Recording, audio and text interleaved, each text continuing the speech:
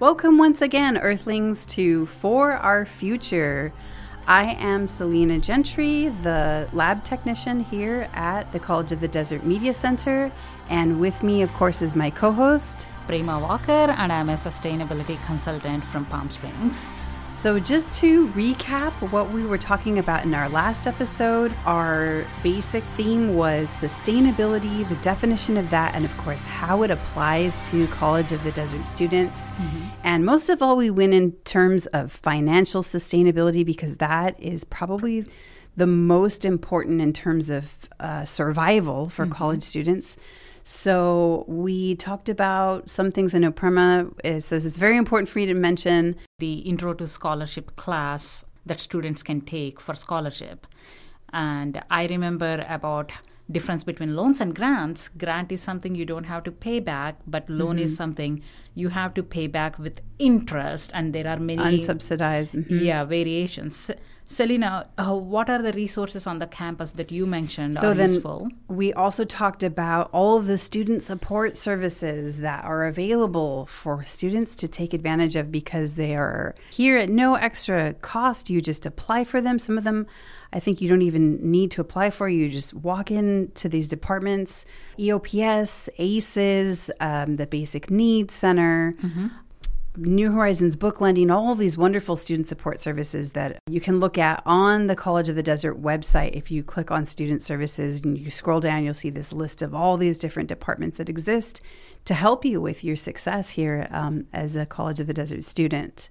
Okay, that's from our last episode. So what are we talking today about, Selena? So today, the title of this episode is Food Justice. And just starting with what we know are basic needs for all humans. We have food, water, clothing, shelter, sleep, of course, cleanliness, and the last but the important thing is sanitation. Yes, definitely. So why are we talking about that?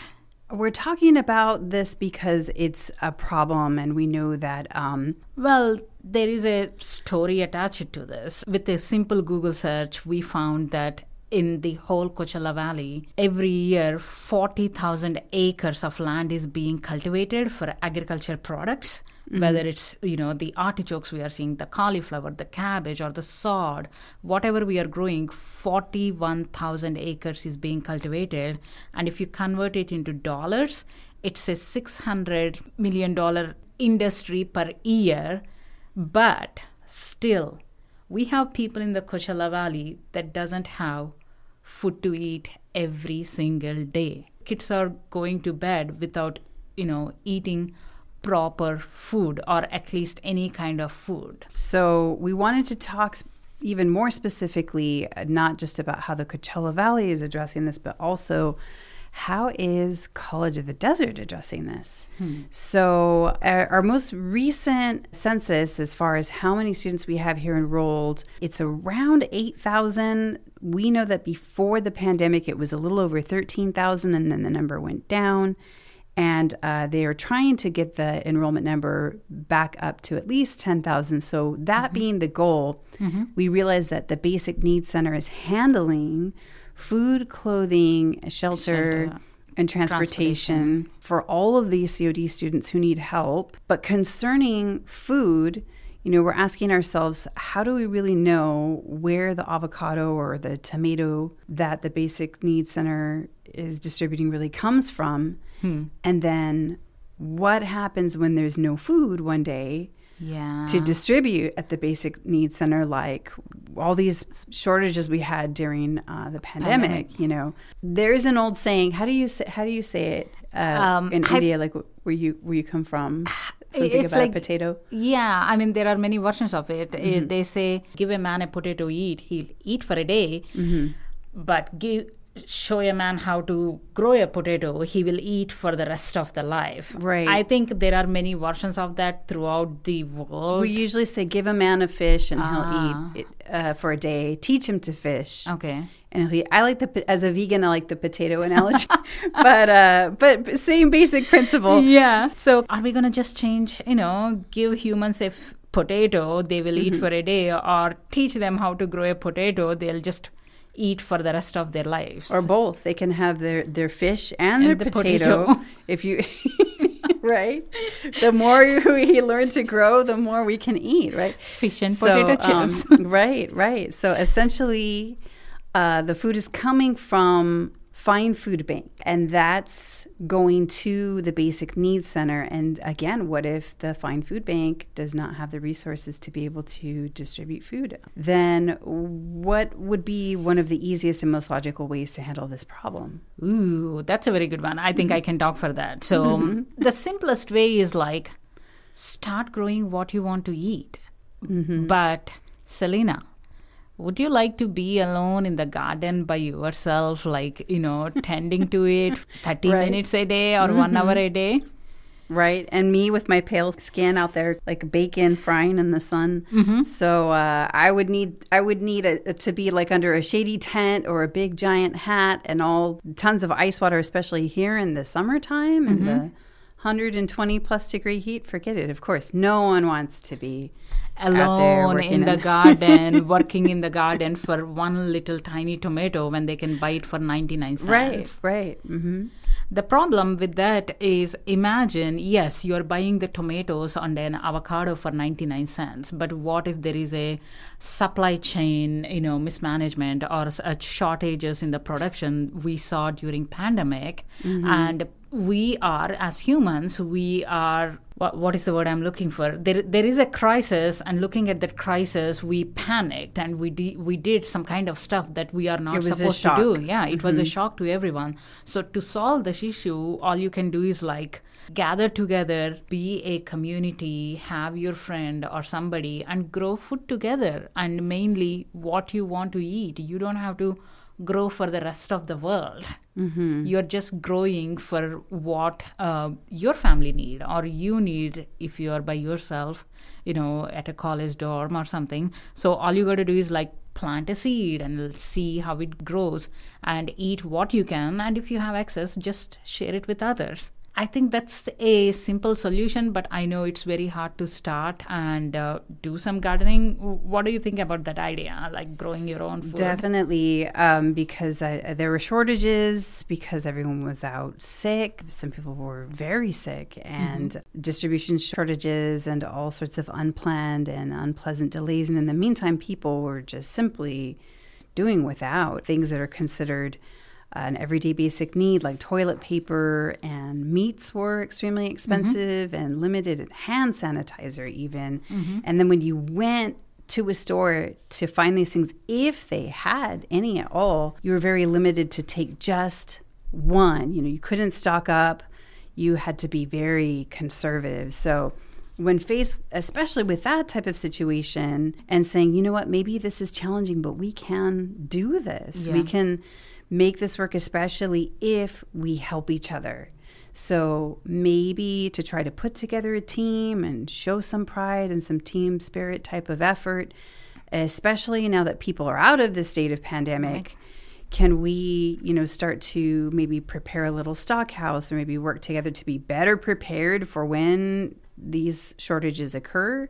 Or can we do this in an effort to handle the struggle with our current ongoing shortages? Because like you said, people are still going hungry. Yeah, people are still going hungry. And, I came to the US 8 years ago, right?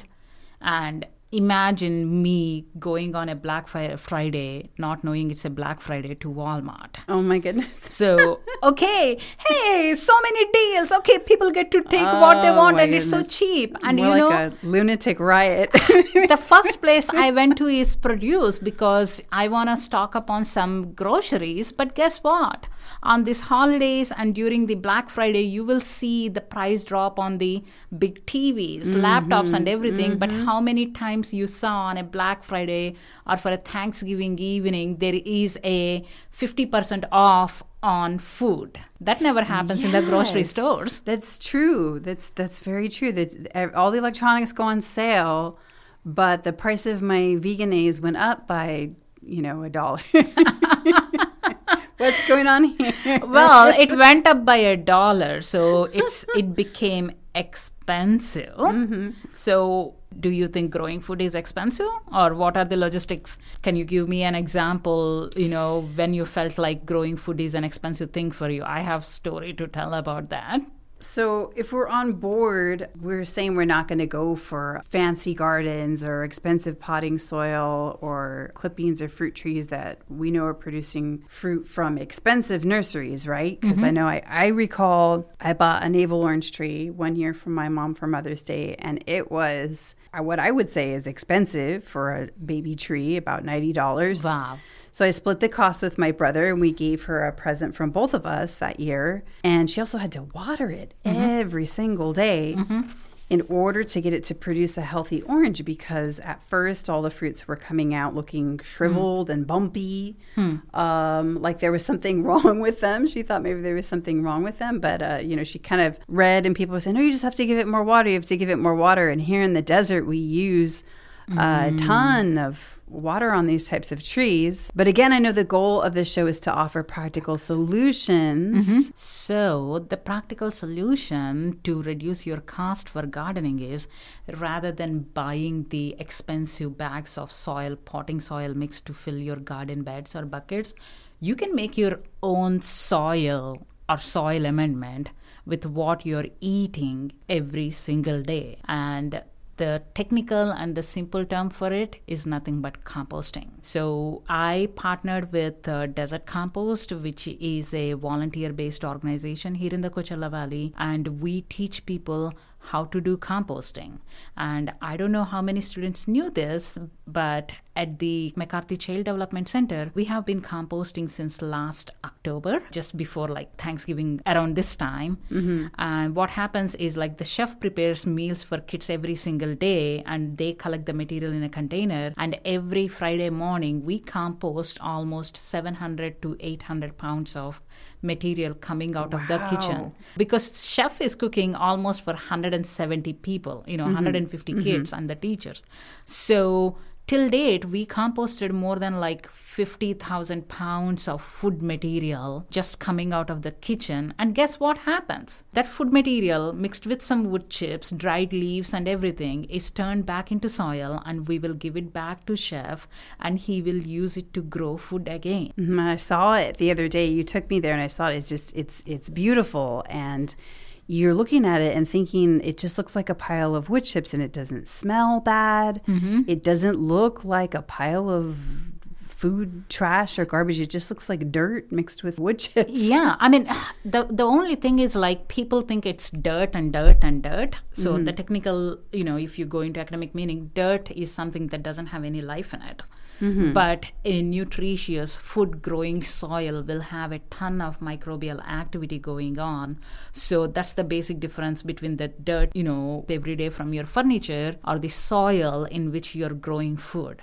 And it's very simple to make. If you are at home and you have a plastic container with you or a little bit of area, all you got to do is mix your food scraps with some twigs, dried leaves from your fruit trees or neighbors' trees, or ask your neighbors if you can use their leaves. Or, Selena, if you say you don't have any trees or anything, paper and cardboard is also a source that you can use to compost. That's simple it is. If you don't have anything, your egg cartons, your Amazon cardboard boxes, you can rip them off or shred them if you have a shredder, and mix it with your food scraps coming out of your kitchen, and let it sit. Mix it with a little bit of water and let it sit, and it turns into beautiful compost. You can put it back into the soil and grow your own food. This does not only provide healthy food at your home, but it reduces the cost of buying fertilizers. Have you seen price of a bag of fertilizer? Right. So I know you said too about putting paper shreds or the cardboard or newspaper, that also helps with the smell of the decomposition as well. Yes. To add that in there, and it absorbs the smell. Yes. So what if I don't mix compost with my soil? So what happens is if your soil is not nutrition enough, you won't have a really good harvest. I mean, your plants might try to grow, but if you are mixing the compost that you made to your soil, you don't have to buy fancy fertilizers that are filled with harmful chemicals. Most of the commercial fertilizers are not organic. They are not the level that's supposed to be. You're like basically overdosing your plants using commercial fertilizer. But if you're making your own composting, you don't have to spend that money on purchasing those fertilizers. Compost doesn't cost you anything because you're just basically recycling your food and your paper waste. So that's it. What a way to save money. If you're someone who wants to do gardening and you think, oh, I need potting soil and I need this, what for? If, you're eating every day. Right. So, so what if, you don't want to compost at your home or you don't have space? What are the options available for people? So you can also do the environment a favor by donating your compost or scraps to the composting site at College of the Desert, and they will turn it into compost for you. And that's great because, the situation is actually so bad now that California has had to pass a law, State Bill 1383. Yes. That is making us use the green bin for all of our food waste from now on in order to do exactly that, turn it into compost. So that green bin, after our last meeting last time, I went into some areas where people don't receive green bins. So most people don't know what a green bin is. So whoever is your trash company, they will give you a brown container to put everything that goes into the landfill. So which there it just sits there forever. And then they will give you a blue bin to put recyclable stuff. Mine is gray, but So, but it says on the bin. It's a recycle bin. And then they give a green bin for your ad trimmings or for your garden trimmings and everything. But since the California passed this SB 1383 law, we are supposed to store our food scraps somewhere and put that in that green container so that the waste hauling company will take it to a composting facility and turn it into compost. With that, the problem is you are giving away something and going to a big box store or a Walmart, Home Depot, Lowe's, or your local, Ace Hardware and buying fertilizer. So that's like you're losing money by giving away that food material, and at the same time you are purchasing the fertilizer. That's not financially sustainable, which is what we talked about last week. Trying to save money. So the reason why this law was necessary, of course, is because global warming, first of all, is real. It's not a hoax. And composting is another method that is just helping us to address climate change, because the methane that is being created by this food waste that's just rotting away in landfills, it's contributing too much to the greenhouse effect, which causes the planet to become warmer at a much more rapid rate. So this practice of composting and recycling our food and paper waste is only going to continue to benefit future generations and help humans to secure a more sustainable future. So with the paper as well, we don't need to cut down as many trees when we are recycling our paper waste. Oh, yeah. I mean, how many times you will open up your mail? This is another trick to be financially sustainable. I open each and every mail I'm getting. Yes. And if the backside is completely wide, I'll just put it in the printer and use it for printing. True. Yeah, that's a great way to handle recycling that. And so when we are having a lack of trees, that's also a lack of oxygen that we need to help to support the atmosphere. And so again, we need to be just recycling as much as we possibly can. Especially the food scraps that we are eating every single day, because imagine this. I'm eating 3 times a day. That's the culture I grew up in. I eat breakfast, lunch, snacks if I want to, dinner for sure. So I'm eating 3 to 4 meals a day. The more energy you're out there burning, especially if you're gardening, it burns a lot of energy. And it's the statistics says every person generates at least 10 to 12 pounds of food scraps every single week. And just throwing that food scraps into the landfill is just causing more harm than good. But by composting them, we are stacking those functions. Like you are recycling, you are reducing the carbon footprint because that material is not traveling like 20 miles away from your home or 30 miles away from your home. And you are actually turning that into beautiful compost, and you are using it to grow food. So if you're thinking about food scraps and what we can do, there are like 4 to 5 functions attached, just saying, okay, I don't want to throw away my food scraps. I want to recycle them. And, if you don't want to do it, College of the Desert, we compost every Friday morning, where you can come and drop your food scraps. If you're interested, you can volunteer with us and we will teach you how to compost, so you can learn from us and go home and try to practice it. If you think it's not your cup of tea, just donate the scraps and we will make beautiful compost for you. Right. And this project of using this wonderful compost to grow our own food right here on the COD campus is only beginning. And in terms of your short-term goals, or I should say our short-term goals, because I'm on board with this now completely, we would like to see a few designated areas on campus where food is being grown, not only to provide fresh food to students, but also to help provide an additional resource to the Basic Needs Center. Yes.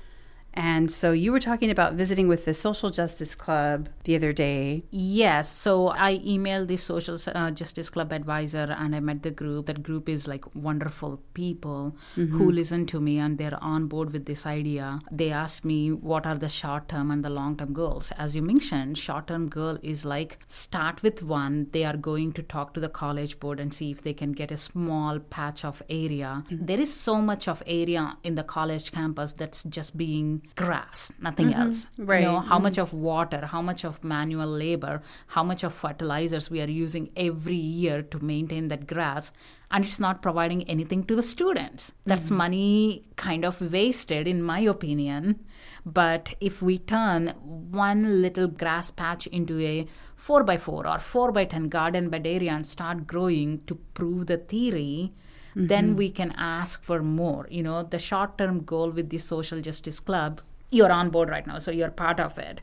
So we will be trying to get a plot of land from the college in one of these parking lots or wherever they want us to, and we will set up a garden bed. But the long-term goal is ideally to see, a curriculum in the college where every student that's enrolling has to take Grow Your Own Food course. Right. So this could be also another beneficial way for students who are required to do community service to get their hours needed for scholarships or special programs if they chose to help out with gardening. But right now, the desertcompost.org has a team going in addition to any volunteers that enjoy gardening and watching things grow and the feeling of community spirit and helping others in a way that benefits everyone. But yes, right now the college has conservation of natural resources and the associated lab as a lab science choice for CSU and IGETC,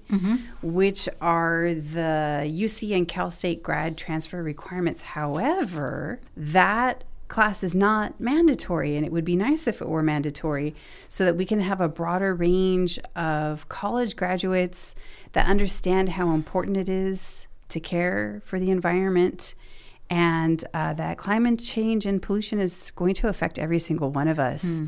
And that learning to provide for yourself and maintain a more sustainable future is one of the greatest and most valuable survival skills that a human being can learn as a citizen of Earth. So when we have everyone required to learn these skills, just like they're required to learn basic math, we have a community of people with a better understanding of what it takes to feed everyone and therefore have less people going hungry, and they're able to share the knowledge and the resources that are easy to maintain, especially when we each help to maintain them. But that's it's I don't know if that's just thinking that that's a lofty goal to say that we we think this should be required just like math and every other required subject. But you know what? In an ideal, I feel that in an ideal learning environment, this would be just so invaluable for everyone, not because they're being forced to do it, but because they want to do it. Yeah, once you get your hands in the garden soil, there is scientific references how people are being more happy because of the chemical activity happens, to release the happy hormones. But I watched a wonderful video from Japanese school system where growing food from the kindergarten or like pre-KG or something. Elementary school is mandatory for them as part of their curriculum so they can appreciate the food they are eating. They know where the food is coming from. They will take part in making that food, cooking lunches and cleaning everything up afterwards. So it's a part of their lifestyle.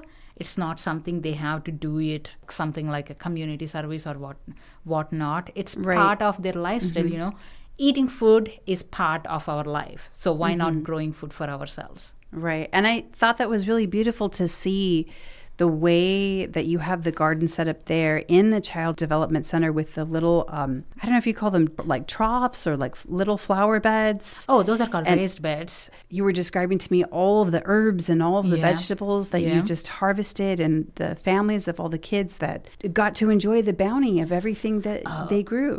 Friday is the best day of the week because I go there. It's all manual labor. It's we will have like, in the worst case scenarios, we had only 3 people trying to compost like 500 pounds of material on a day when it's 110 degrees. My goodness. So still we love it because when they do that gardening party, planting party, you see these kids coming out with their family members, planting a seed. And it's automatically watered. We have gardener over there who takes care of it. But when the food is growing, the kids come and pull out that carrot. They look at that beautiful artichoke. The bees are all over it. And kids are like, Mama, what is this? What is that? And they enjoy it. They taste the fresh food. And we have these kids that comes with these tiny buckets and they describe us, I ate raspberries this week and one of them is gone bad. They measure, like, we put it on a scale, we measure it with a luggage scale.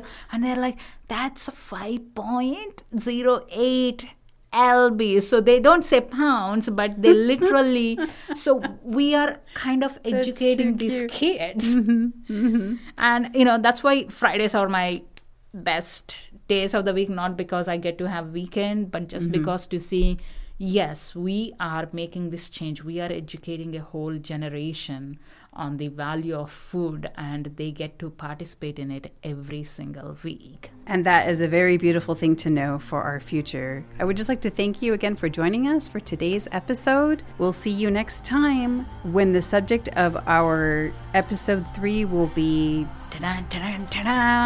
plastics. Thank you.